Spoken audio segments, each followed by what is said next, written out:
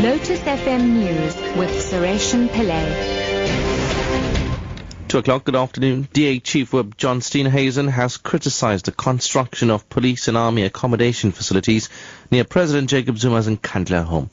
He and other party members visited Nkandla separately, while the Parliamentary Ad Hoc Committee inspected security upgrades at the President's house. Steenhuisen questioned what had happened to the facilities once President Zuma left office. The accommodation facilities were built at a cost of 134 million rand, and many of the units stand unoccupied and incomplete. The DA delegation was booed by ANC supporters who gathered outside the President's home. Celebrated human rights lawyer George Bezos has supported calls to address damaging criticisms leveled at the judiciary.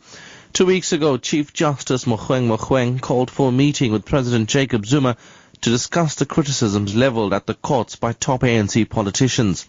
The most recent public criticism came from ANC Secretary General Gwede Mantashe, who accused the courts of bias over the al-Bashir saga.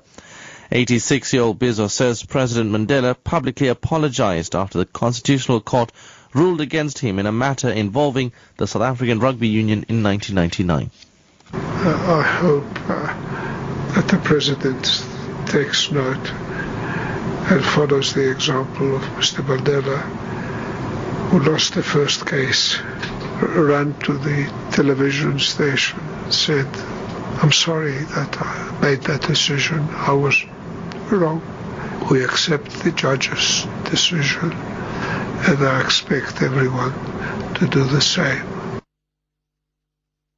Deputy President Cyril Ramaphosa will highlight the importance of public employment opportunities under the expanded Public Works program in Orange Farm, Johannesburg today. He will meet with ministers and members of the public in the area.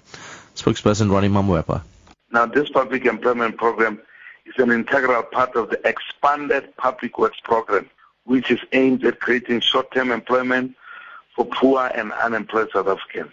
And as part of this program for the day, Deputy President Ramaphosa will also visit the community work program site right there in Orange Farm to highlight progress thus far achieved in skill development and efforts aimed at job creation. And finally, the National Institute for Communicable Diseases has questioned reports of the presence of swine flu, saying it has not received any cases of H1N1 this winter. A woman who had just given birth is reported to have died of the virus in Mpumalanga. The Institute's Florette Trinich. So basically, the strain that are circulating is a strain that emerged in 2009.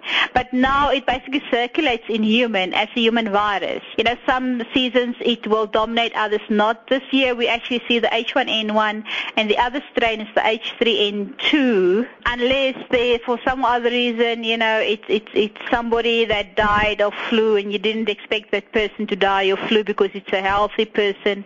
Unless it's a cluster, you know, there's more than one case, similar symptoms, etc., then we normally investigate those.